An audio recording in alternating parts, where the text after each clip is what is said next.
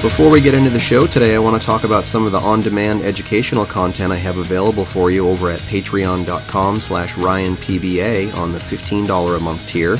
Sign up whenever you want, cancel whenever you want, but I've got a lot of great content on there. I've got a brand new class all about gloves, what kinds of gloves are appropriate to use in your studio, sterile versus non-sterile, latex versus nitrile.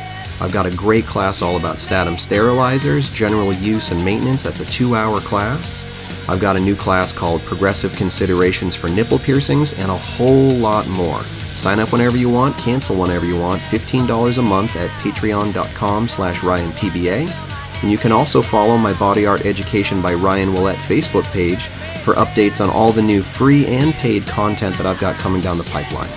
So let's get into the show. You're listening to the Piercing Wizard podcast, and I'm your host, Ryan Willett. I'm a professional body piercer with 20 years experience. I travel around the world teaching technique and safety classes, and I'm a member of the Association of Professional Piercers. Listen in as I talk to my friends and colleagues about our industry so we can all stay sharp. Welcome back to the Piercing Wizard podcast. Lola's forcing me to do an introduction so that she feels less awkward with what's to follow. You mentioned that you were kind of doing an internet search for piercing memorabilia, which I guess, is that something that you do like semi-frequently? Stop giggling. Is that something that you do like semi-frequently? Because like I've, every now and then I'll go on Amazon or eBay or something and I'll try to look for things that I know would be a collectible that I've wanted for a while. It's actually not something I do very often, usually owing to the fact that I don't have any money. So I tend not to go like window shopping for like, piercing related memorabilia. Usually when something does pop up, it's got a bit of a price tag on it, just because of its memorabilia value. Mm-hmm. But I don't know. I think it was because I was getting everything organized to reopen the studio, and it just popped into my head. I haven't done a quick search on eBay in a while. Like, you never know. Sometimes there's posters and books and pictures that just kind of pop up that are maybe not like, treasures, but they're pretty cool vintage things. And they're treasures. They're treasures to you. They're treasures to me, but they might not be treasures to like the general public or even the person who's in possession of it. Yeah. So I went on eBay last week, and just completely by chance, there was a magazine available to buy for £10. And it wasn't a piercing specific magazine. It's a music magazine with a big article in it about body piercing. And it's from 1993. So obviously the pool that they could be drawing information from at that time would have been a lot more limited than what it is now. And it's called Select, or more specifically Select Pop Babylon, is the name of the music magazine that it was. And it's a UK specific magazine? Yeah, it's a UK magazine. I don't know if it was released in other parts of the world. I don't know anything about the history of the publication other than I don't believe that it's still running. But it's like it's a music magazine, similar what I would imagine to things like, NME and Kerrang and all that kind of thing. Mm-hmm. And so there was no information at all on the cover about what the contents of the article might be, other than they were going to sit down with a couple of like rock stars of the time and talk to them about what piercings they had and what their motivations were. And I thought maybe there might be some information about where they got pierced. So I bought it, and it just literally arrived today. And it has this great front cover, which is basically the members of L7. They had their hit Pretend That We're Dead, I think. That was L7, mm-hmm. wasn't it? Yeah. Yeah, the album was called Bricks Are Heavy. I had that when I was however old, like 11. Wait, it probably came out when I was like 12, I think. Yeah. So, this is them kind of at the height of that fame. And the front cover is L7, and they all have some facial piercings, some of which look like they're kind of, fake or clip-ons. And they have chains like interwoven connecting their face piercings. So I can let you have a look so you can see what I'm talking about. For a pop magazine for the early 90s, it's pretty out there. Hmm. And it would be any kind of image that would be at home on like the cover of PFIQ or something. So it was immediately eye-catching. A piercing probe with L7, Faith No More, and Mr. Lifto. But it's cool because like sometimes you get a magazine like that and there'll be a couple of references to it or whatever. But you were reading me some of the content that's in it, and it's really like a time capsule of piercing in the early 90s. And I was really just kind of instantly captivated by it. Yeah, so like I said, there was no indication other than the fact that, it was going to be about musicians and their piercings as to what the content might be. And then when I actually opened it, when it literally just arrived today and we were looking at it together over Zoom, it was actually like a pretty in-depth interview featuring some really well-known names within the piercing industry. Mr. Sebastian, Elaine Angel feature in it quite heavily. So it just seemed like kind of a bit of a hidden gem, really. Yeah. Well, um, I want you to take plenty of breaks for drinking tea, but I want you to maybe read me as much as you're interested in that magazine because the bits that you read me were very interesting. Yeah, it's a big feature as well. Usually in magazines when they do something like this, where I've seen it before, it's maybe just like a one page feature and some random, did you know, throwaway facts about body piercing, but it's actually like a really in depth interview with some um, really well respected and well known body piercers. So it's just kind of, it's weird when you're, we're completely immersed in piercing world and piercing land pretty much all the time. So there are names to us that are incredibly famous. And it's weird when you get them coming up in a magazine like this and thinking like, why wouldn't they mention that on the cover? Why wouldn't Hmm. they mention? And then you realize that like to everybody else, while they would have known they were talking to skilled body piercers, they wouldn't have known the longevity that they were going to have, or maybe that they had, or the cultural significance of those people. So it's just like a really neat little surprise time capsule. I'm Hmm. having to drink a lot of tea today because I have throat death. Throat death. It's a medical term. Yeah. Okay. So do you want me to take a look at this? Yeah, I mean, narrate it as much as you would like for the listeners at home or wherever they are, and just whatever bits you think are interesting. Okay. So the first kind of full A4 page of this spread is a really cool black and white photograph close up of a hand holding breast tissue and just kind of cupping a nipple. And the nipple has a double nipple piercing with one barbell and one circular barbell. So, again, like really cool and out there for the time period that this was released in Yeah. 1993, having like a full beautiful black and white portrait of um, a body piercing that even today isn't super rare, but definitely isn't something that you see all the time. Yeah, not every Um, day. is really cool. There are there's some language in this that I'm not going to read out because it's aged badly, and I don't. I mean, like I think that it's important articles are totally maintained in their original form, but I don't think that we need to put anything out there that could be, or is offensive. Are you talking Um, about the reference to the urethra? yeah, but there's that, and like there's a couple of other just bits of language that aren't needed, but there's Sure. definitely some terminology used that was like not acceptable and probably wasn't acceptable then either. No, it's Um, it's like straight out racist. But I think at the time, whatever. That's a whole other debate for another day. But yes, I would prefer that language is not repeated. yeah, we can live without that. Yeah. Um, So I'm going to read some of what do you call them? Just like the titles. When in magazines they just put big word splashes across the page. Yeah. I don't know what the name for that is. So in giant letters in black on a yellow background, it says hips, lips, tits, ouch. Very eye catching. That's Flesh, what I was originally going to name my studio. hips, lips, tits, ouch. Yeah. Um, Flesh pierces, which is a really weird way of saying piercings, but okay. Flesh pierces. Oh, and I should add, this was the photo was taken by David Tung. Um, they're just credited there, so I just wanted to mention. I think that they're the person that wrote the article as well. Oh, But we shall see. So flesh pierces are edging out tattoos as the body statement. But do they rust in the bath? Do they go septic? And do they get caught in your fly? Miranda Sawyer meets Pierce Ease from L7, Faith No More, and more, and probes the perforations that let the flavor flood out. wow, that's quite a mouthful. Yeah. Um, So I think what I'll do is I'm just going to read for a little bit. And if you want to interrupt me at any point, or if there's anything that you want to add or comment, I guess just do that. That sounds really unlike me. Okay.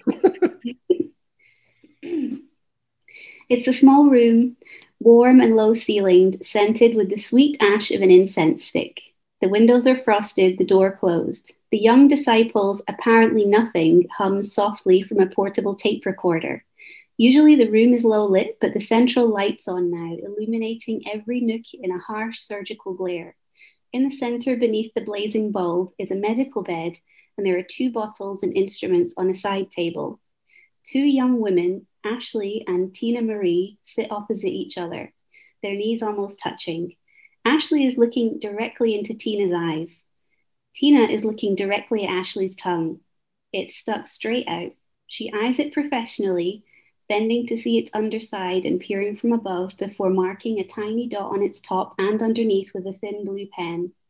Ashley looks in the well-lit mirror, flicking her tongue to see the marks. Fine, she says. So Tina takes a pair of slender metal clamps, like scissors, but with a blunt, flat, open triangle end, and maneuvers them around Ashley's tongue until they clip right behind the top and bottom dots. She picks up a small cork and a hollow metal needle fresh from its sealed bag. Okay, then, ready? She asks, looking straight into Ashley's eyes for confirmation before she very smoothly and swiftly pushes the needle down and through the tongue into the cork below. That's I mean, that's definitely how I started piercing tongues. Yeah.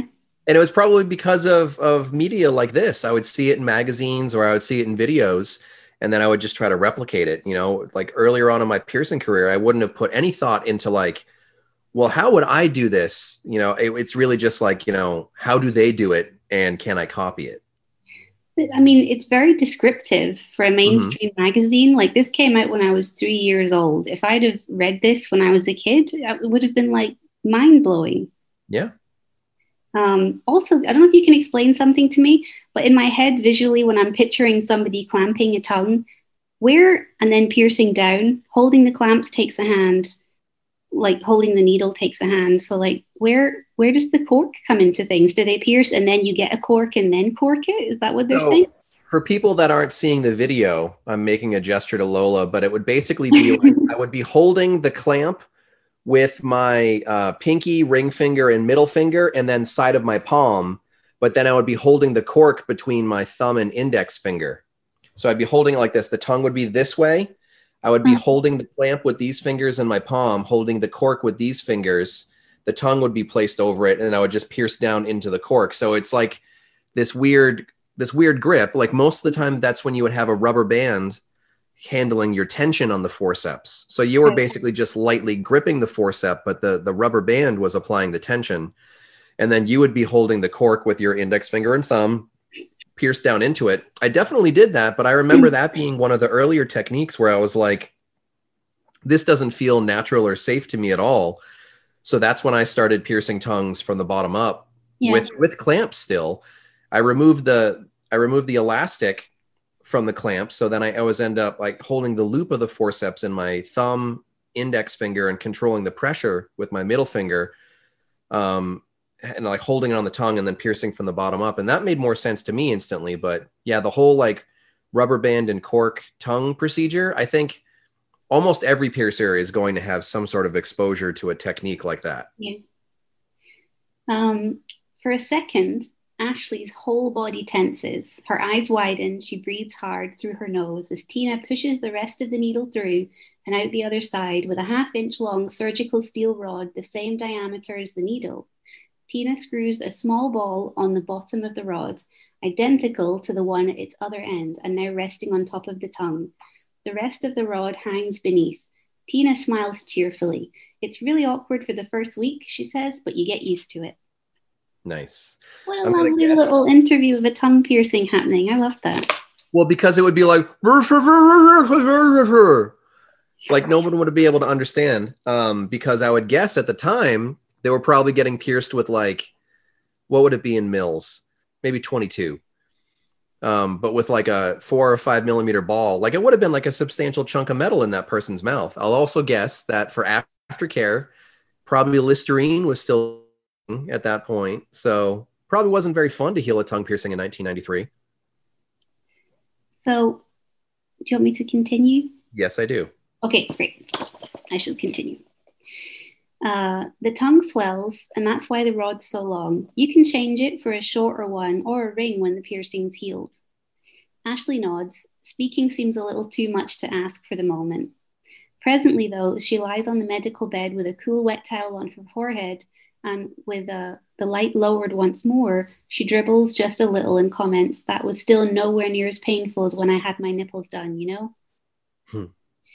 So on this page, there is a really lovely A5 black and white picture of Mr. Lifto of the Jim Rose Circus. And he is carrying or preparing to carry what looks like a suitcase through his tongue piercing. Let you have a look. That's great. Yeah, baby face.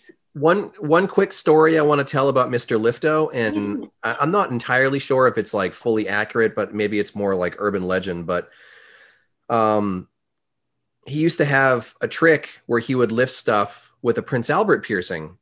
And I'm fairly certain that when I got to see the Jim Rose Circus Sideshow perform live, it was at a little nightclub in Boston around, I think it was 1997. It might have been 1996. I'm not exactly sure. But Lifto came out and he didn't do the PA trick, but it looked like he had a whole bunch of stuff like taped around his dick. And the story that I heard was that he accidentally tore out his Prince Albert doing that trick with something too heavy, or it got caught, or there was some sort of an accident, and he tore out his PA. So he ended up piercing his penis with either I would imagine it was an ampelang and not an apodravia if he had torn out a PA. So I think when I saw him, he was like using tape or some sort of a wrap as support to be able to lift something with his ampelang if it wasn't like healthy enough to lift something on its own. And it was a really interesting show, and it was like super formative for like 16 or 17-year-old Ryan to see live. Yeah. So your mother won't like it, your boss is going to flip, and your lover might tweak too hard. That is, of course, if they haven't been pierced themselves. Body pierces. It keeps calling piercings like pierces, but that's a very awkward phrase, and I'm going to guess that that's like something a journalist would say, because I don't think anybody connected to piercing would call it pierces. Well, I'm gonna try and just say it how they say it to preserve their journalistic efforts, but it is a little weird, isn't it? A little bit. It doesn't roll off the tongue very easily. Body pierces are following tattoos into mainstream fashion, according to L7's Jennifer Finch. Ever since Rachel Bolan from Skid Row had his nose done, it's been out of control in the LA rock scene. They're almost compulsory. Look at Jennifer's navel, or the brand new eyebrow adornments of Mike and Roddy from Faith No More, or Axl Rose's fetchingly ringed nipple. Madonna, who, let's face it, never creates fashion, just picks up on trends more quickly than most. Ooh, burned for Madonna there. That's kind of weird. Okay. That is a little hot tea. Opened sex with shots of her cavorting with two well-punctured women. And it's a sure bet that if she's into pierces now, the rest of the Western world will be au fait within 6 months. That's really interesting because, like, if this article came out in 1993, I would assume that a lot of the culture they're talking about is, 91, 92, something like that. And like, I never really got exposed to the wider world of piercing until about 95 or 96, which is when I got into it like really heavily, really quickly. And just thinking that like in that era, my exposure was like Jonathan Davis from Korn having his eyebrow pierced, or like Alicia Silverstone getting her navel pierced in the Cryan video. But then like if you look back just like 5 years or not even 5 years previous, it was like a whole other generation of what people were talking about as body piercing in pop culture. Keith Flint from The Prodigy. That was Mm-hmm. probably the first person I can remember seeing on TV with like a septum piercing. Yep. Um, in the UK in 1992, it saw a growing acceptance of bondage and fetishism into club and even pop culture. Remember Kylie's white clean tour wear? Perhaps paving the way for a more liberal attitude towards pierces. Recently, even Kilroy and Dial Midnight have centered programs around the topic. Body piercing, like so many fashions, has seeped out of the gay men's world into popular heterosexual style. Recently, I sat in on 3 pierces. It's going to drive me crazy that they keep calling it pierces. It's so hard Yeah. to read. Nipple, eyebrow, tongue, performed upon 2 people. One was Tom, a 20-year-old floppy-haired, baseball-hatted construction worker. The other, the aforementioned Ashley, was a hairdresser in her mid-20s. Tom had his left nipple pierced. He'd never had a body pierced before, though he was tattooed and wore 2 earrings in his left ear. He was somewhat apprehensive and smoked a lot beforehand, but admitted that he'd been worrying about it all day and nearly cancelled his appointment. But minutes later, after Tina Marie had slid in the earring, he relaxed. It hadn't been all that bad. He just decided, just a heavy pinch and a spot of lightheadedness afterwards. Ashley had both her tongue and her eyebrow pierced. The tongue gave her a bit of trouble just because the rod left in was so long, but the eyebrow was nothing. She'd already had her ears pierced several times, plus her nose and nipples. It's really interesting. It takes me back to a vibe of like this kind of environment and like what they're talking about. That's what kind of like inspired me. That's what I caught on to a few years after this, but that's kind of what I caught on to, that whole shop vibe where it was still like, I don't know, it seems like it's a more substantial event in these people's lives than it is today. Today, it's a little bit more disposable and it's a little bit more fashion. On both occasions, Tina Marie was friendly, relaxed, and efficient, almost dentist-like. Once her work was done, we sat and chatted for half an hour, and the antiseptic surgical atmosphere soon evaporated. It soon felt as though Tom or Ashley had dropped by on a social call and just happened to leave with 1 or 2 extra adornments. Hardcore S&M, this was not. It's cool. Yeah, I'm enjoying reading it. This is like my first time properly reading it other than just glancing over it with you. Yeah. There's a credit here where it says Lawrence Bell. So I'm not sure if that's the person who's authored the article and David Tongue's the photographer. Maybe it'll clarify at the end. Okay. But I wouldn't want to like read without crediting them or anything. Piercing today crosses all boundaries. It's not an exclusively gay leather type thing anymore. People come from all socioeconomic backgrounds: doctors, attorneys, police officers, college professors, rock stars. You wouldn't guess what's under some people's clothing. So says Elaine Binney. So at this point, I just want to point out for listeners that that's Elaine Angel, who at the time was going by the last name Binney. And we did reach out to Elaine. We did reach out to Elaine to make sure she was comfortable with us mentioning that last name. Yeah, I'm just going to refer to her as Elaine. Sure. So says Elaine, manageress of LA's Gauntlet, probably the oldest piercing establishment in the Western world, founded in 1975 by Jim Ward to manufacture piercing jewelry. Gauntlet now has 3 shops in Los Angeles, San Francisco, and New York. Now, do you know if the one that they were in was the original one? I believe the original one was San Francisco. Yeah, that's what I was thinking, but they're in LA, so it might not have been the original one, but they have most of the other information pretty right. Well, the thing that I'm really fascinated by is how they're talking about it in the present tense. Like, I think most piercers now, almost all piercers now would see Gauntlet as like a past tense kind of thing. But I just love that this article was written in a moment, and it takes you right back to that moment. Yeah. Gauntlet now has three shops in Los Angeles, San Francisco, and New York where you can be pierced with as well as buy the rings. It also runs an international mail order service which publishes the magazine Piercing Fans International Quarterly, or PFIQ.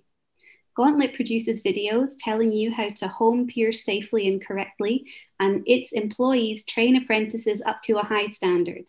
LA-born Tina Marie was one of Elaine's trainees, and she, like Elaine, prefers an open, informative approach to body piercing. So things that strike me as interesting about this is, first of all, for a lot of younger piercers, it'll be bonkers, the idea of learning to pierce by video mail. Yeah. But at that time, there would have just been no infrastructure for learning of any kind. Like there wouldn't have been studio saturation throughout the country enough that people could actually go to somebody and an apprentice in any kind of like realistic way. Do you know the tale of like Johnny Appleseed? No. It's just, someone would walk around the country of the United States, like scattering apple seeds, and then apple trees would grow everywhere because, blah, blah, blah. But like, that's kind of what Gauntlet was. Gauntlet took something that they knew like a certain percentage of the population would be passionate about. And they knew that there were probably going to be people around the world that they just hadn't found a way to connect to that passion yet. And they spread it around. Like Gauntlet made body piercing what it is, not completely by themselves, but Jim Ward and what he created through Gauntlet, and what they created through the APP and all that, like that's what made body piercing what it is today. I want to go off on just like a short story because I was that person, and like I don't mean to keep going back to that well, but that was my experience. And there was another piercer, or like piercing enthusiast, who became a piercer in New Hampshire. And we used to hang out when we were teenagers. We met at the mall, like being goth kids on a Friday night. And like they had piercings, I had piercings. And then we started hanging out, and they had these videos called Gauntlet Pierce with a Pro. And it was like, one video was like male genital piercings. One video was female genital piercings. I know that terminology is outdated now, but that's what they were. And then, general body piercings and stuff. And so we would watch the videos, and then we would like go into his bathroom and like pierce each other. And like that was probably like 1997 or something like that. And I know that that's horribly irresponsible now, and there's really not much you could do to excuse that kind of behavior now. But at the time, there were no shops to get mentored by. There were no shops to get employment opportunities by. So in that day and era in time, in New Hampshire, if you wanted to get into piercing, that's how you got into piercing, like doing stupid stuff. And I'm glad that now people have access to way more information, but they also have access to like much safer training and mentorship and professional standards and all that stuff. But at the time, in a time capsule, I was so into it at the time in the 90s, like reading magazines or like finding videos out of the back of magazines and just being like, what is this? What is this thing called body piercing? So if someone phoned me up and said, I want to pierce myself, how do I go about it? I talk them right through the whole thing. I don't like that secretive attitude you find in Great Britain, keeping the trade secrets to yourself. So I think that that's really interesting, because reading the previous paragraph, it did immediately make me think about how when I started piercing, it was still very much in that don't tell anybody anything kind of period, which seemed to persist for a long time. And I don't know if it's just because the UK is smaller, but there has always been an attitude of extreme, I don't know if fear of competition is the right way to put it, but it does seem like a smaller place at times. And I don't know if that's maybe part of why, if there's someone offering these services, they might be reluctant to give that information to someone else, because that person would likely be, within an hour's drive a lot of the time. Sure. So I don't know if that is what's part of it, but there's definitely an incredibly heavy sense of, or was, it's not so much anymore, an incredibly heavy sense of, secrecy and not sharing information, not sharing techniques, not sharing supplier information. If you got something good, you didn't want anyone else to know where you got it, because then they would get it and you wouldn't be the only one that had it. And I don't know if that's maybe part of what's maybe kept the UK behind in some ways. Because now the way that we feel about it is a lot more, well, why wouldn't I want every shop to be selling the best? You know, that creates a level playing field that raises the overall market value of piercing, which benefits the whole industry. Whereas, you know, competitive stuff doesn't always result in better business for everybody. Yeah. So I don't know if that's part of it. But I mean, like if I had to guess. I think piercing was, for a long time in a lot of markets, was very much like niche. So it's like, well, if there's a very limited client base, if there's limited access to limited manufacturers, like, yeah, I want all of it for myself. Yeah. Now I think there's so many clients out there. There's so many vendors out there. There are so many different types and styles of shops and the services they offer and the environment they offer it in. I think now it is really like an environment where we should all be sharing to make the industry stronger. But at the time in the 90s, the market was so small. I mean, even just companies to get body jewelry from, you know, super short list. You could probably count all the good companies on one hand. And of course, like at the time of this article, it was still like obviously like Gauntlet having opened in 1975. That would have been what, like 17, 18 years old by the time this article was published. Yeah. And they're still very much in a period of wanting to spread information and wanting to populate studios throughout America.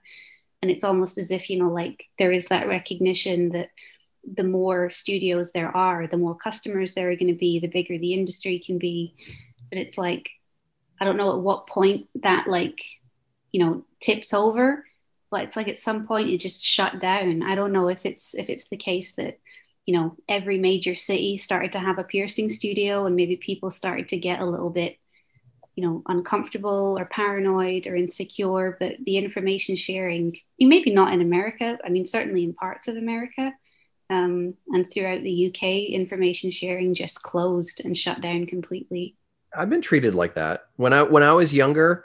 Not to say that I'm a somebody now, but I was definitely a nobody once. And like when I was a nobody, people didn't want to talk to me or share information. If I'd say something, I would be a nuisance to them. They'd be like, why would I want to share that information with you? Because that's less money that I can go make. Now I don't see it that way. I see that, like, you know, the pie is so large that everybody can have plenty and like nobody has to go hungry. So I see it differently now, but at the time, you know, whatever, you know, I'm not going to judge anybody for their business practices more than 20 years ago. Totally. It's just a cool observation to see that even in the early 90s, like it was apparent that information sharing, particularly in the UK, was just not happening. Yeah.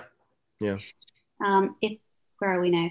Neither she nor Elaine use anesthetic when they pierce, though they might numb the area with a spray.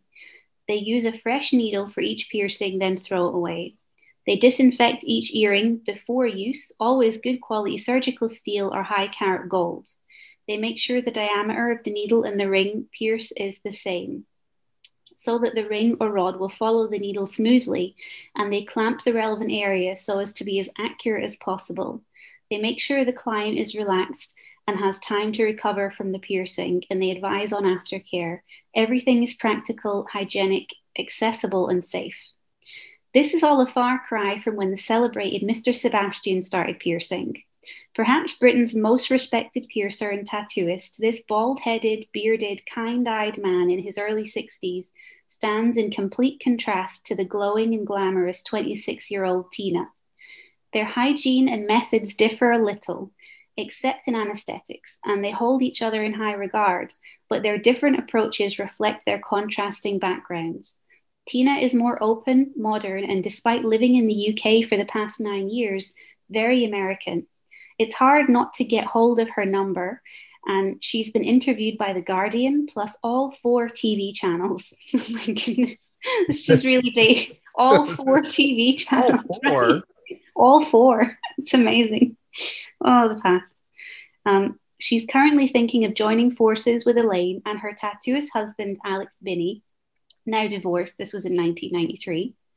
And opening a shop in the West End where people could walk in and be tattooed or pierced without an appointment.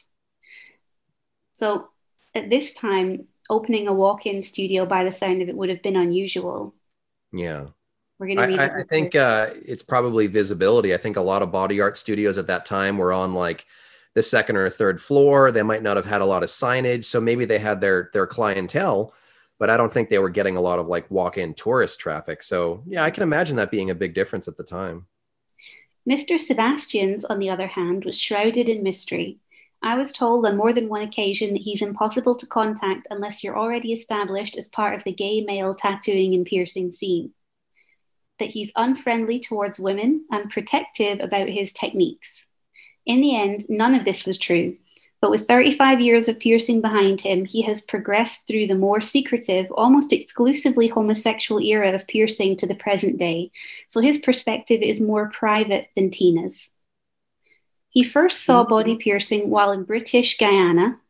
Some field hands had their nipples pierced, and Mr. Sebastian was so excited by the idea that he asked them to take him to have his done.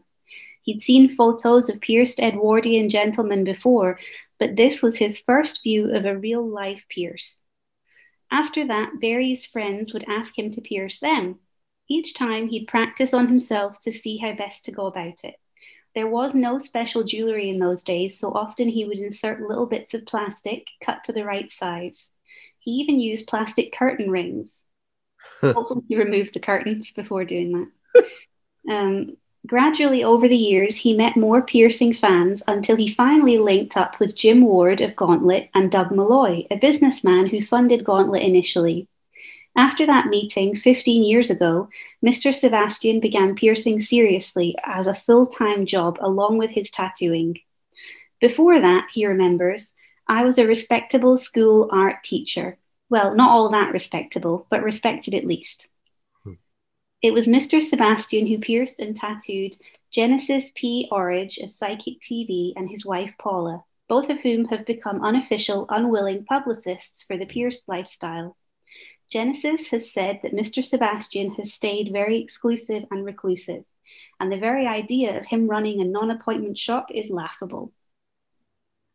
So, just for the people who didn't grow up in British piercing culture, can you talk a little bit about Mr. Sebastian, like just from your personal point of view? Because for me in the US, it was very much like Jim Ward, but it seems like, you know, piercers in the UK, it was very much like Mr. Sebastian as one of those original seeds of where body piercing came from. Yeah, it's a shame, but last year for UK APP conference, we had planned on exhibiting a history of UK body piercing with Paul King as part of an exhibit, which would have been our first time doing an exhibit, just basically featuring the history of UK piercing and letting the attendees experience that. And unfortunately, because of the pandemic, the conference ended up being cancelled, but it would be really nice to be able to do that in the future if and when we get the opportunity. Because it was really something that we wanted to be displayed in the UK first. I mean, it's not the end of the world if it's premiered in the US because of, you know, travel restrictions and all that kind of thing. But it would be nice for it to take place in the UK, but we'll just have to wait and see. Mr. Sebastian is most famous in mainstream media for being part of the Spanner case, which is I haven't read yet, but I can see on the next page they do go into that a little bit. So if you want, I can read on and we can kind of talk about that. Yeah, that'd be great. Yeah. Moreover, since 1990, Mr. Sebastian has been driven even more underground. Just turning pages here. Given a 15-month suspended sentence in the Spanner trials and warned of administering anesthetics. He had disappeared from any sort of public view. The Spanner trials, named after the police investigation that led to the prosecutions that took place in December 1990 at the Old Bailey. 15 men were convicted for various offences, mostly assault-related, for their taking part in entirely consensual S&M practices. They made the mistake of videoing everything, it says in parentheses. So-called ringleaders were sent to prison, and although the Court of Appeals reduced their sentences this year, it upheld that their actions were criminal. The legal position of body piercing has remained unclear since Spanner. There is currently no specific legislation to cover it. So in the UK, there still isn't, to be honest. It's still like frighteningly ambiguous at times. There are so many ways the law can be interpreted around piercing. For example, in parts of the UK, there is no age limit on piercing a minor. In certain parts of the UK, there are, but not throughout, which causes a lot of ambiguity, which leads to studios setting their own kind of age limits. And it can be frustrating because when a parent comes in and they can be like, why can't you pierce my 10-year-old's navel, for example? You can be like, oh, we can't do that. We're not allowed.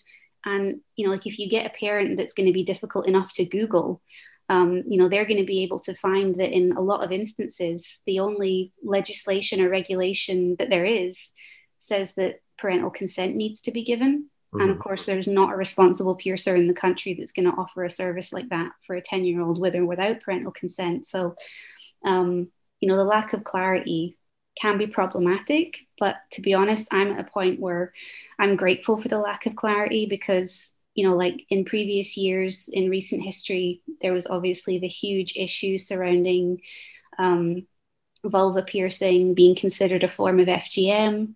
And it wasn't.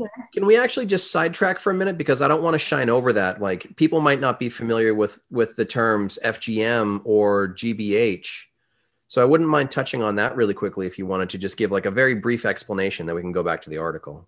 Sure. FGM stands for female genital mutilation. And it's kind of a broad term that's used to describe lots of different practices that can be performed on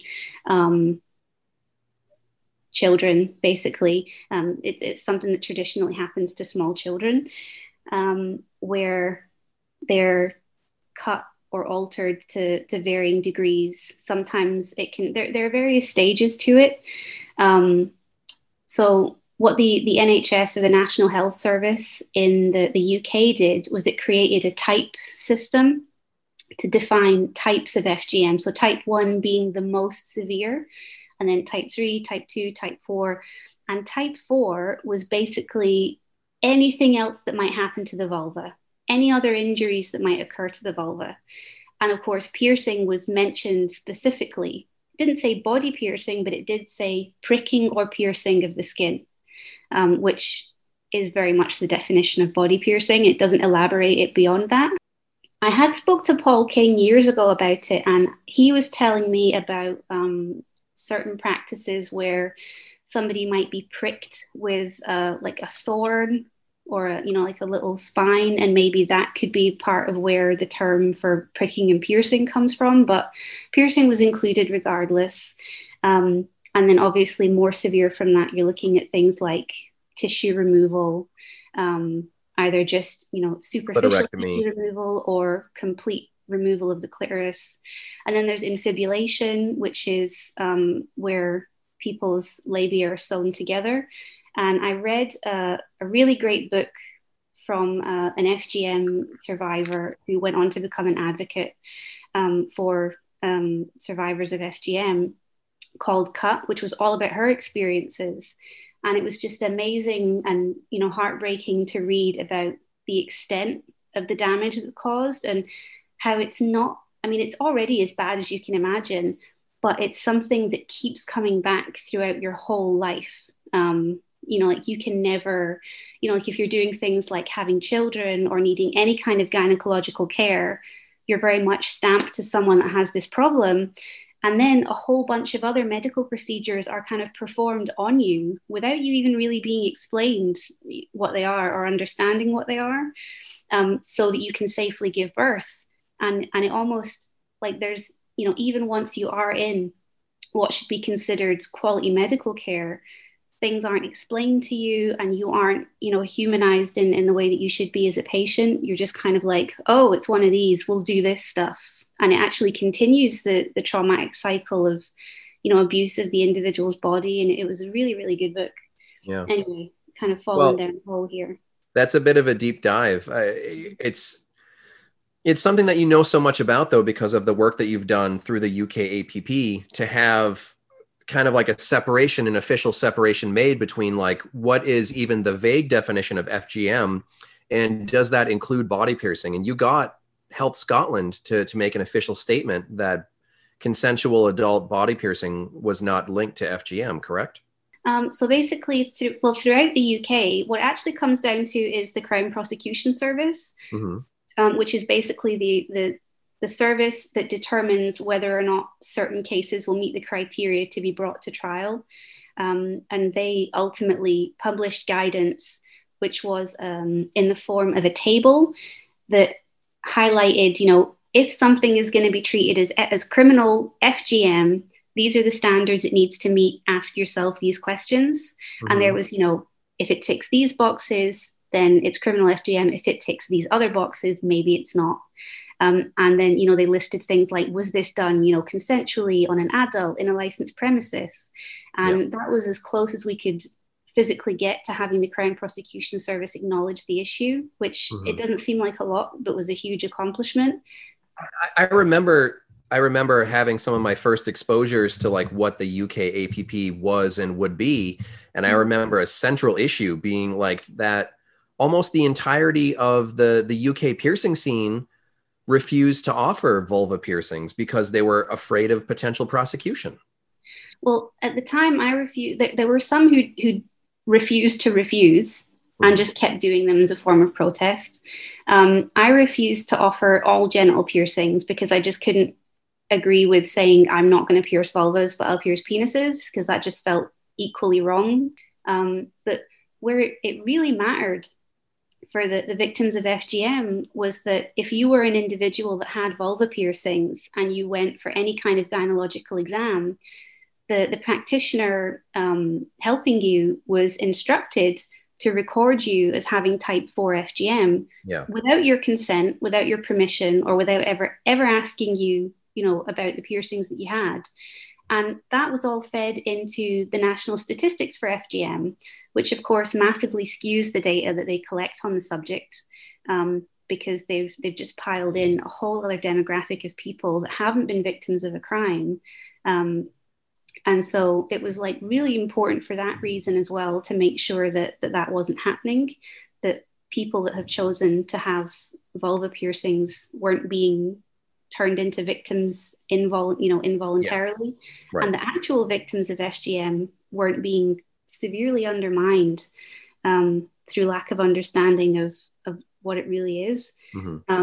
But that's part of, I'm glad that we got that clarification, but for me, that's part of the reason that I personally prefer the idea of less attention and less legislation, because there's a big part of me that feels like if we get up and start banging pots with saucepan lids and saying we want more legislation, I think we're going to get it. And I think it's going to be more restrictive than we maybe want it to be.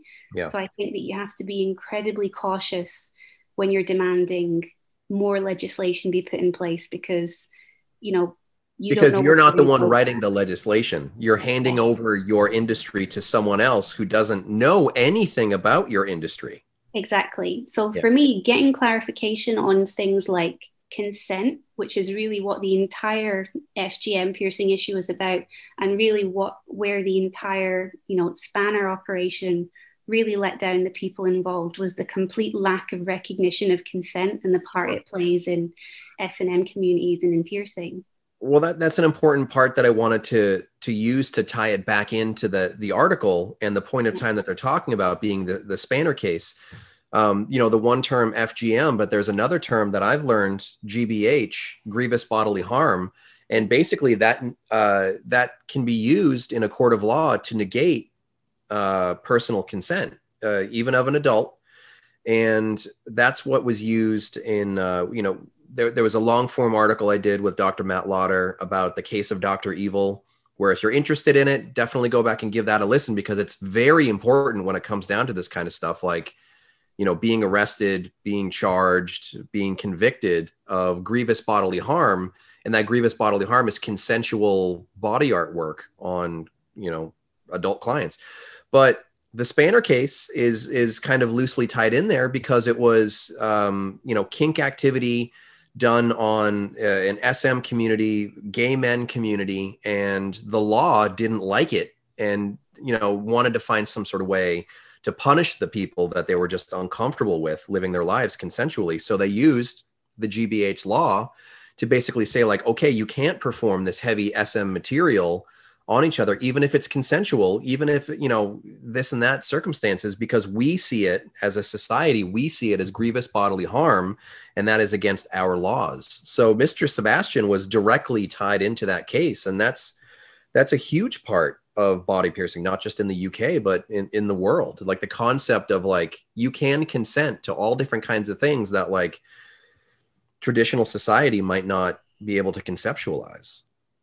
Well, yeah, and another time that it came up in recent history, there was it was a court case that was pretty reasonably written about publicly, where and it's not a unique case, unfortunately, but a woman was killed during a sexual encounter with her partner, and it was tried as a murder case. And I'll say I think that she was murdered and killed unlawfully, but the entire argument around her death was that, well, she consented to take part in those activities. She consented to be involved, and surrounding the situation, just to give a little more detail to people that weren't familiar with the case, she was, completely drunk and drugged past the point of being able to consent to anything. So it's really not to do with the activities themselves, but just more the condition she was in. And the person on trial for this, the man on trial for this, was, a wealthy individual. And basically, the prosecution used the argument that Mac was put in jail for, that Dr. Evil was put in jail for GBH, for performing, I think, was it an ear removal, or was it just a series of things? I think. Well, we don't need to be specific. Yeah, I think I think it was like something related to a nipple and something related to a tongue split. Yeah, so he was imprisoned for that, for GBH, despite there not being a complainant that had work done on them. Right. And he was in prison for that. He served his time for that. And the prosecution actually used that argument. They said, look, here is a recent trial where it has been proven in UK court that you cannot consent to harm being done to you in that way, to try and get justice for the death of this woman. And the court ruled no. They said that she could totally consent to what had happened and that it was fine. And obviously, one of the only differences is, I assume, the vast amounts of money that the Wait, so the guy got away with it? He completely got away with it. Yeah. I think that he, I think that he may have been imprisoned for a short period of time for accidental death or manslaughter, but he was never charged with her murder. It wasn't, it didn't result in a murder conviction. But that's what was so shocking, was that this horrendous, and I read the court transcripts, which I won't go into detail of, but I read the horrific description of this woman's death. And the reason I was drawn to it was because it mentioned the Mac case, which was what got me interested. And the prosecution were actually using it as a precedent to say, well, this guy's in jail for doing, this work, and this is proof that you're saying people can't consent. And in this instance, because it was a woman that had died and a rich guy that had killed her, it was basically like, no, we think that she could consent and that she was into it, basically. And it was like, it's so weird how that can almost be turned around to like negate the case that convicted Mac. And yet it wasn't, Yeah. So, well, maybe he should have been a millionaire before he thought about what he did. Anyway, can I just say that this conversation has gotten really heavy, and let's go back to the magazine article about body piercing. Yeah, we kind of went down a hole there. A bit. Anyway, the point that I was making in an incredibly long-winded way is that, I think the argument of consent only appears to be relevant depending on, whose needs it's meeting. Yeah. And I don't think that anybody could argue that what happened to the people involved in the Spanner case was anything more than, a homophobic hate crime. Right. Yeah. I mean, it's pretty clear to me. Now, where was I?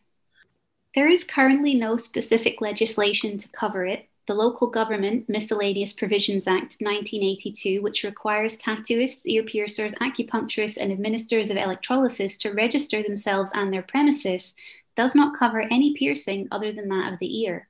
Although the Environmental Health Office has finished putting together some guidelines as to body piercing regulations with the help of Bristol-based piercer Phil Barry, they're not likely to become law until next year. Until then, the judgment handed down by Judge Rant and confirmed by Lord Lane in 1992 is still relevant. He held that under Section 36 of the Criminal Justice Act of 1972, the satisfying of the sadomasochistic libido is not reason enough to inflict permanent injury, whether or not consent is given to its infliction. This seems to mean that piercing is allowed purely for decorative purposes, but not to fulfill a desire or sexual enhancement. Which seems like a really long-winded way of saying you can have it, but you can't enjoy it. Yeah. You can get pierced, but if you have a boner while you're doing it, it's illegal. Yeah. Obviously, such things as eyebrow and lip piercings are unlikely to be held as anything other than decorative, but in the book Modern Primitives in 1989, Investigation into Piercing, Tattooing, Branding, and Burning, Jim Ward, who estimates he has performed over 17,000 piercings in his time, remarks that 90% of the modern genital piercings are done because the person wants to enhance his or her enjoyment of sex. This is the primary reason. It definitely takes sex up to a higher octave. The men I interviewed confirmed this, and to be honest, apart from liking the way it looks, why else would you put a ring through your dick or a stud in your clitoris? That just sounds uncomfortable, doesn't it? You want to put a stud in your clitoris? Ugh. I mean, do it if you want, I guess. When I hear the word stud, all I can think of is like Claire's accessory piercing stud. Right. That too. Like that's the. I've had my fair share of downstairs piercings in my lifetime, and I got to say, sexually, I could take it or leave it.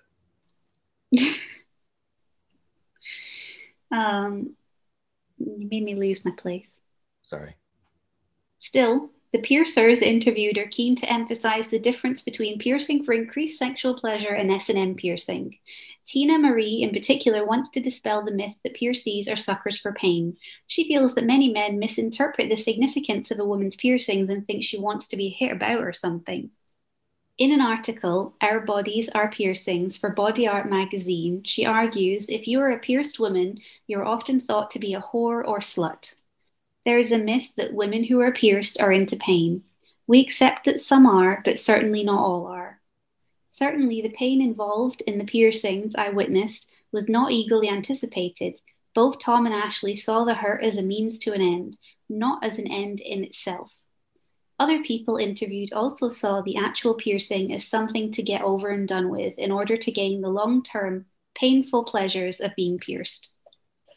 Elaine says that she's seen an explosion in demand for body piercing over the last 2 years and now estimates that Gauntlet does 500 piercings a month.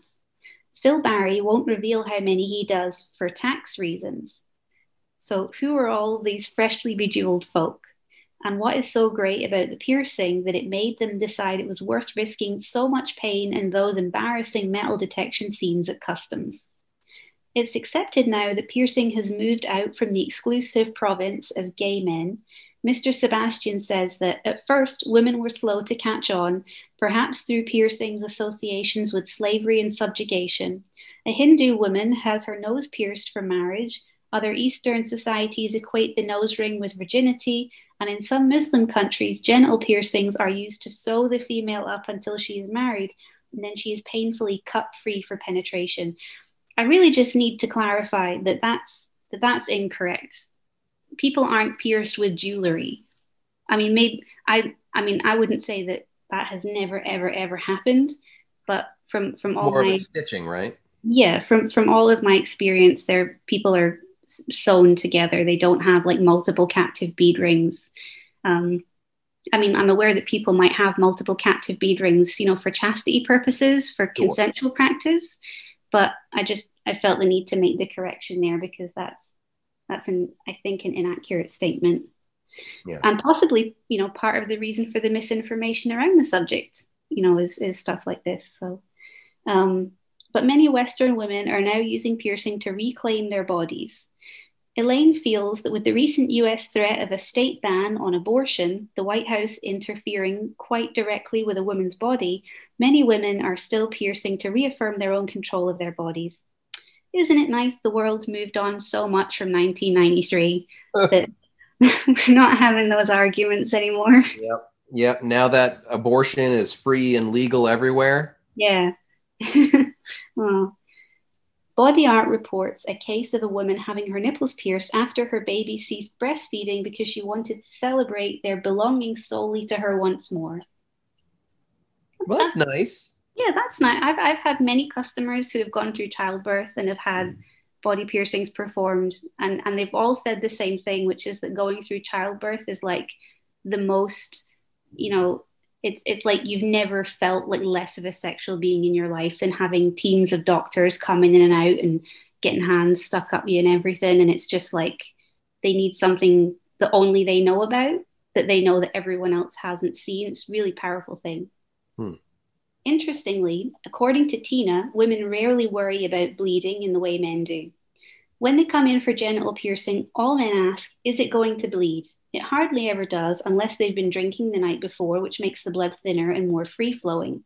Women don't ask, maybe because they're used to seeing blood down there every month. That's nice. I feel like that's pretty accurate. Yeah. I also just want to add, like, obviously this is 1993 and, you know, so the modern use of gender terminology isn't going to be present in this article pretty much anywhere. Right. Yeah, this wasn't written last month. This was written 27, 28 years ago. Yeah, quite a while. Wow. The current vogue, particularly among rock and roll types of tongue and eyebrow piercing, is relatively new. Elaine can't remember ever piercing a tongue before 5 years ago. It might be their shock horror value. Today, fewer people are offended by earrings or nose rings, but such piercings are literally in your face. They're miles away from the genital or nipple piercings kept as an intimate secret underneath a city suit. Fashion clearly plays a part. Rings are part of today's LA Seattle rock chic. As Mr. Lifto of Jim Rose's Circus says, I was a freak. Now people come up to me and show me theirs. It's just a phase for a lot of people, of course. People think they're punk rock. You know, I hate my parents. I'm going to get my lip pierced. Mr. Sebastian takes a kinder view. I think there are some people getting pierced because it's fashionable. I'm not saying that's a bad thing. If it became unfashionable, I doubt whether they'd take them all out again. They will have become fond of them. He also feels that as more people have them, particularly on the face, the more others are exposed to pierces. Some will be repulsed, but others will be immediately wanting some piercings of their own. Still, others will be initially repulsed and then later come around to the pierced point of view. For some, piercings can be that missing moment in Western life, the rite of passage. I think it's impossible for human beings to progress unless there are certain magical events that occur periodically, declares noted body modifier Fakir Musafar in Modern Primitives. Aw. This is a great article. Everybody, this is a high street music magazine. Yeah, this is some journalism. I mean, that's why I was just so surprised. The rest of this magazine is just like grunge bands that have, you know, sadly not rocketed to stardom to the point where I know who most of them are. And then there's this. It's just weird, isn't it? Yeah. Mr. Sebastian, Elaine Angel, this Tina Marie person, like, honestly, I didn't know the name already. And now I'm just like fascinated by their career arc. Yeah, they were on all 4 channels, Ryan. Which, well, in the early 90s would have been a hugely big deal. Yeah, that'd be like somebody being on like MTV and VH1. I mean, it would still be a big deal to be on 4 channels now. It's just like, you know, yeah, there are like thousands. Keep it going. These events are called rites of passage, initiation. They should occur a little before, during, or after puberty.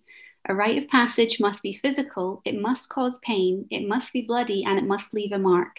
Without one, he says, a person can never truly become an adult. We have a world full of people with middle-aged bodies and childlike interiors. Not many piercers would go so far as to insist that everyone undergoes some form of gory bloodfest in order to prove their worth as an adult. But both Elaine and Mr. Sebastian have pierced people who have spoken about this effect, and pierces can be used to commemorate events. Genesis P. Orridge had his first one in his ear, which he and Paula decided to commit themselves when he and Paula decided to commit themselves to each other. To my knowledge, they passed away about 1 year ago at this point. To my knowledge, they preferred they, them pronouns at the time of their passing. I'll just refer to them as they then. In Well, this article, they're still referred to as he, so it might take me a second, but they can sure. do that. And again, we're just kind of like reading the original script of something that was published over 20 years ago. Yeah, I just, like if they're not alive anymore, it'd still be nice to make an effort. Yes, I agree. When they and Paula had their first one in their ear, when they and Paula decided to commit themselves to each other, Paula herself keeps 5 rings in her labia. Each was once a Prince Albert dick ring of a previous lover. As the threat of AIDS means people can't screw around anymore, they're looking for new ways to spice up a monogamous sex life. Older married couples are coming in for the needle for similar reasons. It works, apparently. All piercees attest to newfound sensitivity and sensuality after a ring's been put in. So, just to kind of date, well, first of all, I don't think that people did suddenly become long-term monogamous after this time. No. But just to, again, put the magazine into a time context, at this point it is in the early 90s, but in this magazine there is a full double-page advert warning about the AIDS crisis still. So it was still like massively present in the media at that time. Yeah, I mean, you got to think at that time, through the 80s into the 90s, it was still very much a crisis because they didn't have the same kind of concept today of like medical management, of testing, of prevention. A lot of the US government anyway was still very much like ignore it because it's not a mainstream issue. It's very much a gay issue. So it's great to see that magazine, being progressive and bringing that issue like forefront. Yeah, I mean, there was a really, really big double page advert specifically advising on preventing the spread of HIV, still very much geared towards young men. So still through that lens of it being a gay man's problem, but yeah, you can tell that they're trying to educate. It's just, again, like a weird time capsule. Yeah. To see how much of a massive, it's never something that's gone away, but like a massive media campaign at the time, or was I now? They feel wonderful. Just the feeling of that metal in my skin keeps me constantly aroused. It's like a little buzz in my body all the time, says one 30-something married woman. Men talk of being aware of their nipples for the first time after piercing. Among all this enthusiastic sexual excitement, Mr. Sebastian seems a little calmer. Piercing is sexual. What isn't? But it doesn't mean that a pierced person is in a mad sexual frenzy all moments of the day, or that you're constantly thinking sexual thoughts. How do you feel once you're pierced? Liberated, sexy, happy were all answers Genesis P. Orridge felt. Proud and self-satisfied when they first got a Prince Albert piercing. The penis ring goes in through the urethra and out through the glands underneath. So named because, okay, this isn't true. I've been told this by Paul King? No, Matt Lauder. Oh, Matt Lauder. Yeah, I think what the article is going to mention is like a Doug Malloy piercing urban legend. But I kind of have an idea of what's coming. I'm sure that Matt Lauder has told me this isn't true. And I believe I definitely believe Dr. Matt Lauder would know best, but bring it back to the beginning of that paragraph and thought so that we can get it all at once. How do you feel once you're pierced? Liberated, sexy, happy were all answers Genesis P. Orridge felt proud and self-satisfied when they got a Prince Albert piercing. The penis ring goes in through the urethra and out through the glands underneath, so named because Queen Victoria's beloved used to attach a ribbon to his ring and thus tuck the royal todger discreetly away beneath, allegedly. I wish it was true. I love the phrase royal todger. Royal todger, yeah. I think if you're honest, he says, there is also the enjoyment of being separated from the despicable norm. I remember giggling and feeling amused, almost smug. So much for the PRC's opinions, but what about the psychology of what could almost be seen as self-mutilation? Dr. Martin Skinner, a social psychologist of the University of Warwick, confirms that piercing is at once a blow for both individual and conformity. Pierced people talk a lot about tribalism. They're proud to be of the clan-like association of piercing. It's reminiscent of something I once heard a woman say, that no matter who it was, from whatever background or belief, she would always be able to relate in some way to another mother, something to do with going through the same emotional, intense experience. When pierced people talk about how they feel affinity with one another, they talk in similar terms. I'm going to take a pause for a quick second. I reached out to Paul King about pronouns for Genesis Peorage, and he wrote back. And Paul sent back a message saying that the most updated name would be Genesis Breyer. So I want to clarify on that. And again, 28-year difference between when the article was published and now, but also says she and he and him, her, gender pronouns. So either of those circumstances, I think it's best right now in 2021 to use the she and her gendered pronoun. If anyone asks, you can explain that they were fine with either. They considered themselves third gender. So just to give clarification on pronouns, just want to make sure that we're inclusive and respectful. It's not that I'd like to make every person who has a piercing my bosom buddy, says Mr. Sebastian, but you have a common interest and you've gone through having the piercing and you've got it and you're proud of it. You recognize that someone else has had that intense experience and enjoyment too, has felt that commitment, and you just do have an affinity with them.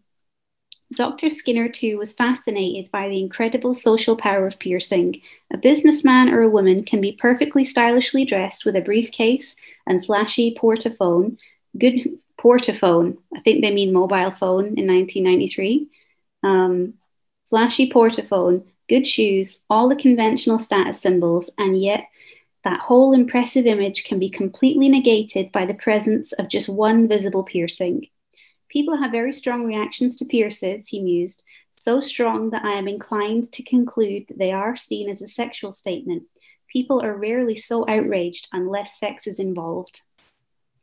Whatever body piercing's sexual significance, it's evident that more and more people want to be sending out those sorts of signals, and they are willing to suffer for their desire.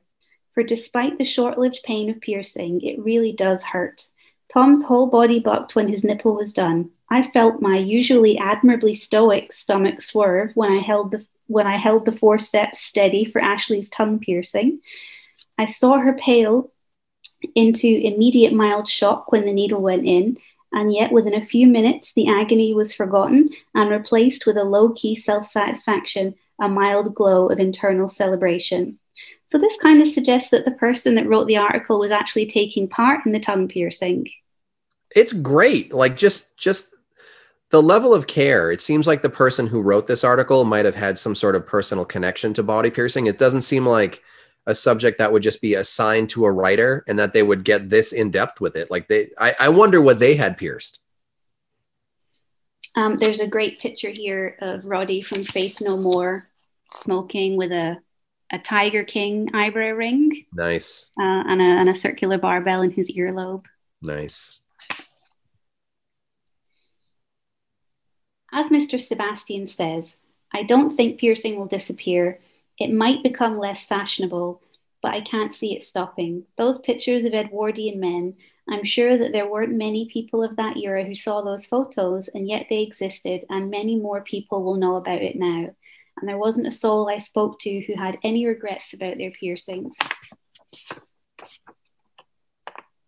That pretty much concludes the interviews with piercers.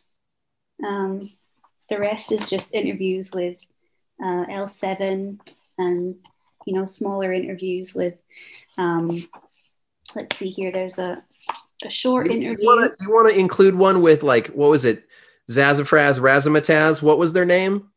Ugh, I don't feel like they deserve to be included in this because of the answers. Zodiac Mind Warp. Right. Zodiac Oh. Mind Warp. I don't know if anybody knows who Zodiac Mind Warp is, but they had some thoughts.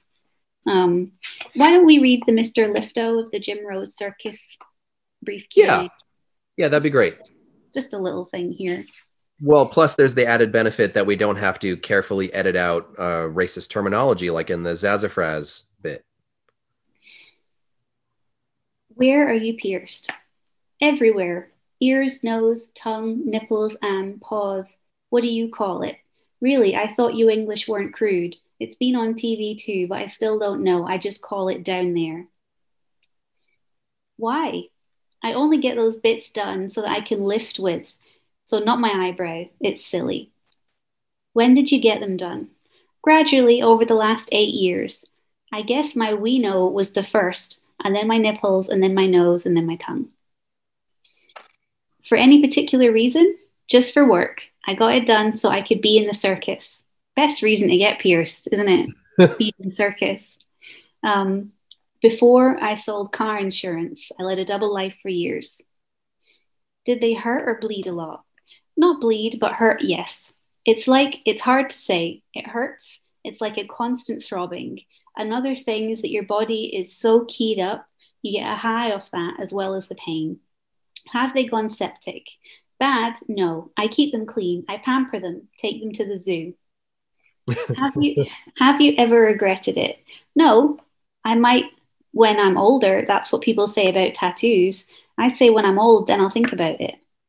Does piercing affect your normal bodily functions? It hasn't affected them yet. Does my Prince Albert make me spray? Yes, it does. I have to sit down to piss. I was thinking of other things when I said that I wasn't affected. Does it serve any practical purpose? It provides me with a job. It's aesthetically pleasing. It's just part of the job. They make me do it. I don't want to.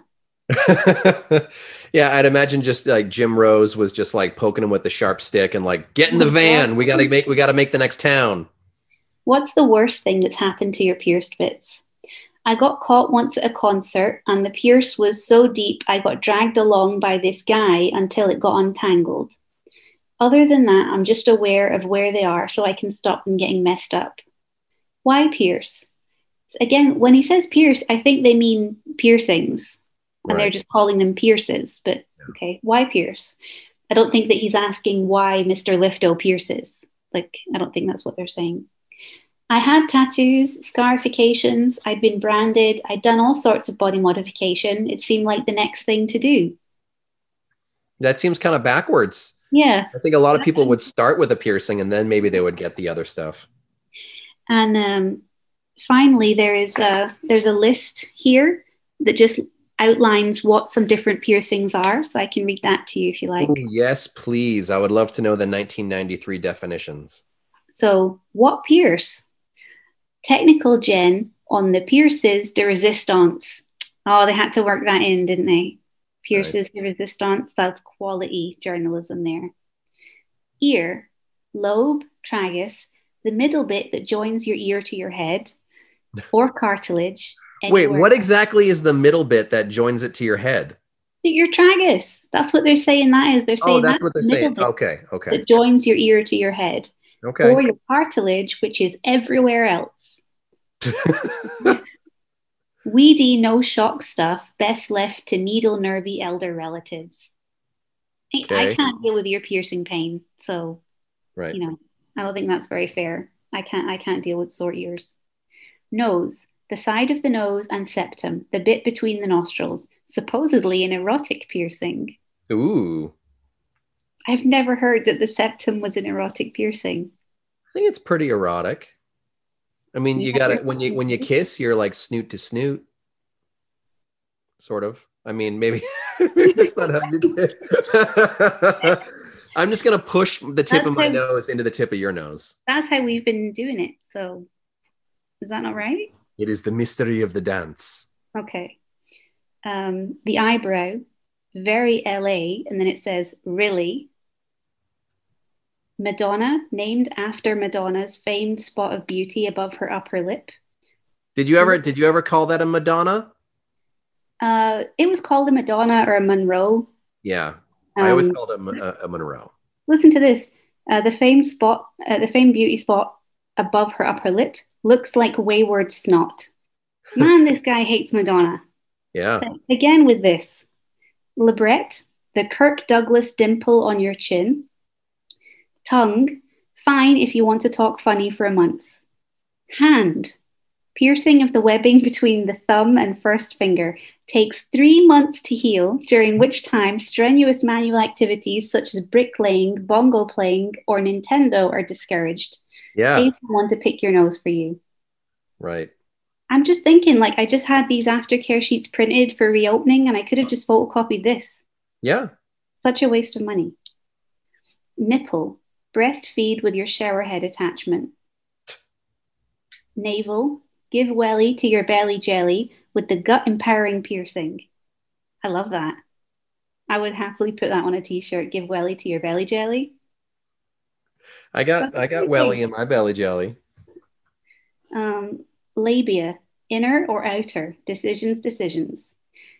Fourchette, a continental term for a pierce through the perineum, that delicate bit of virgin skin at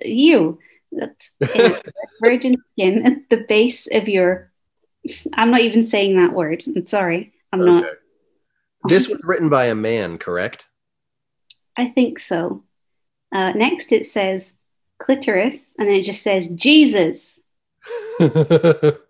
Pubic piercing. That's the top of the base of your penis, lads. At least you can see it. Foreskin, a kind of urban pagan circumcision. This is a ring which sort of clamps it all together at the top. I mean, it doesn't really unless you had multiple. You know what? Doesn't even matter. Frenum, that tender thread of skin that joins your foreskin to its original owner. What's a foreskin? Brings a tear to the eye.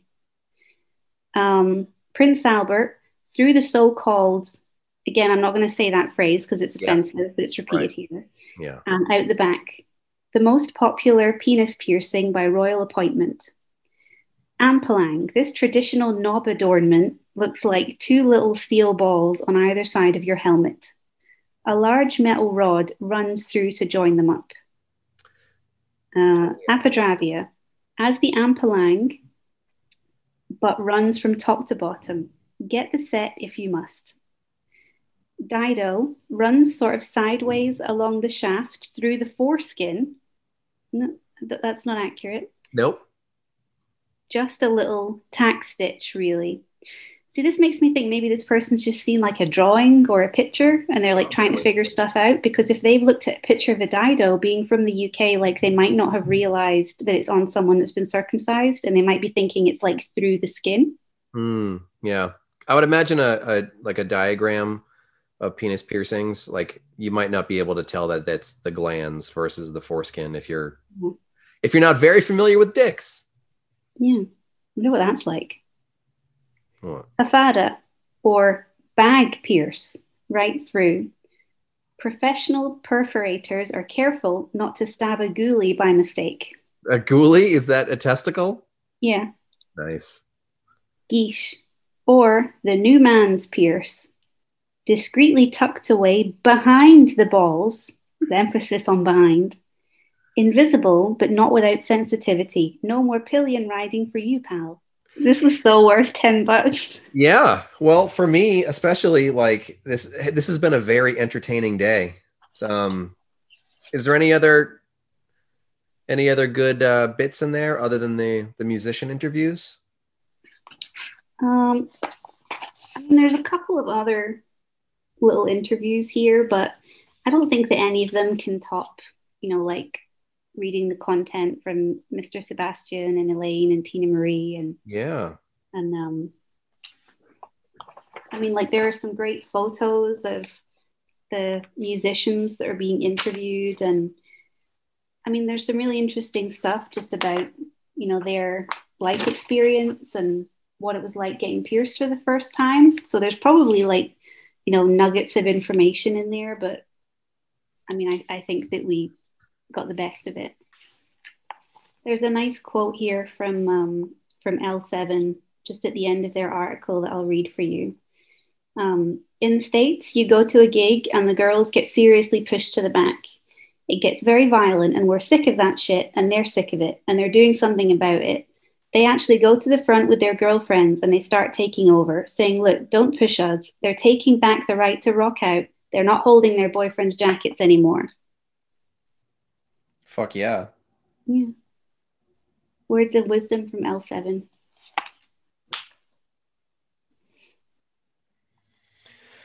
Well, thank you for telling me about it. That's something that could have easily just been like purchased on eBay on a whim, and then the envelope just sits in the corner of your apartment for like 6 months until you remember you bought it. So I'm glad that you popped it open and read it a little bit today.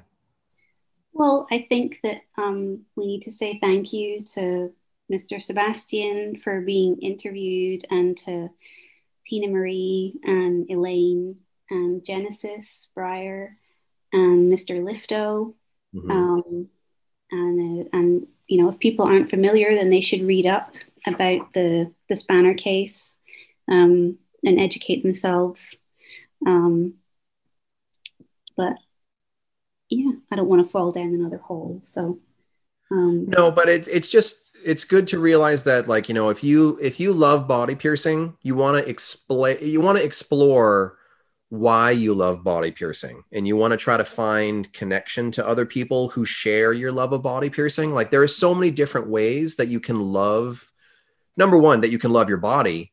Body piercing is just one of those ways, but there are so many ways that you can love body piercing. There are some people that find it sexually satisfying, emotionally satisfying, aesthetically satisfying, or like I find it very like technically satisfying. Like year after year after year, I'm still surprised by like how many people have like perfected this craft in totally unique and different ways. Like 27 years ago or 28 years ago, when this article came out, like Elaine was already like perfecting her version of this craft that she was shown by Jim Ward, who is perfecting his version of the craft. And Mr. Sebastian goes back even farther than that and perfecting his version of the craft. And, you know, I would assume that when we're long gone, there's going to be other people that are finding body piercing for the first time and perfecting it as their craft. And I'm like totally on board with all of it. I'm fascinated by all of it. And I don't really have much of an emotional connection to many things, but body piercing, like no matter what, if you love body piercing, I'm gonna find something in common with you, even if you love it in a different way. Like, I just love body piercing so much that I'm fascinated by all these stories from everyone else who loves it. Yeah, I think it's important to review some of the instances where body piercing has coincided or clashed with the British justice system. And you know, like as part of the UK EPP, a big part of that is trying to liaise with local government and local authorities around issues that affect the piercing community.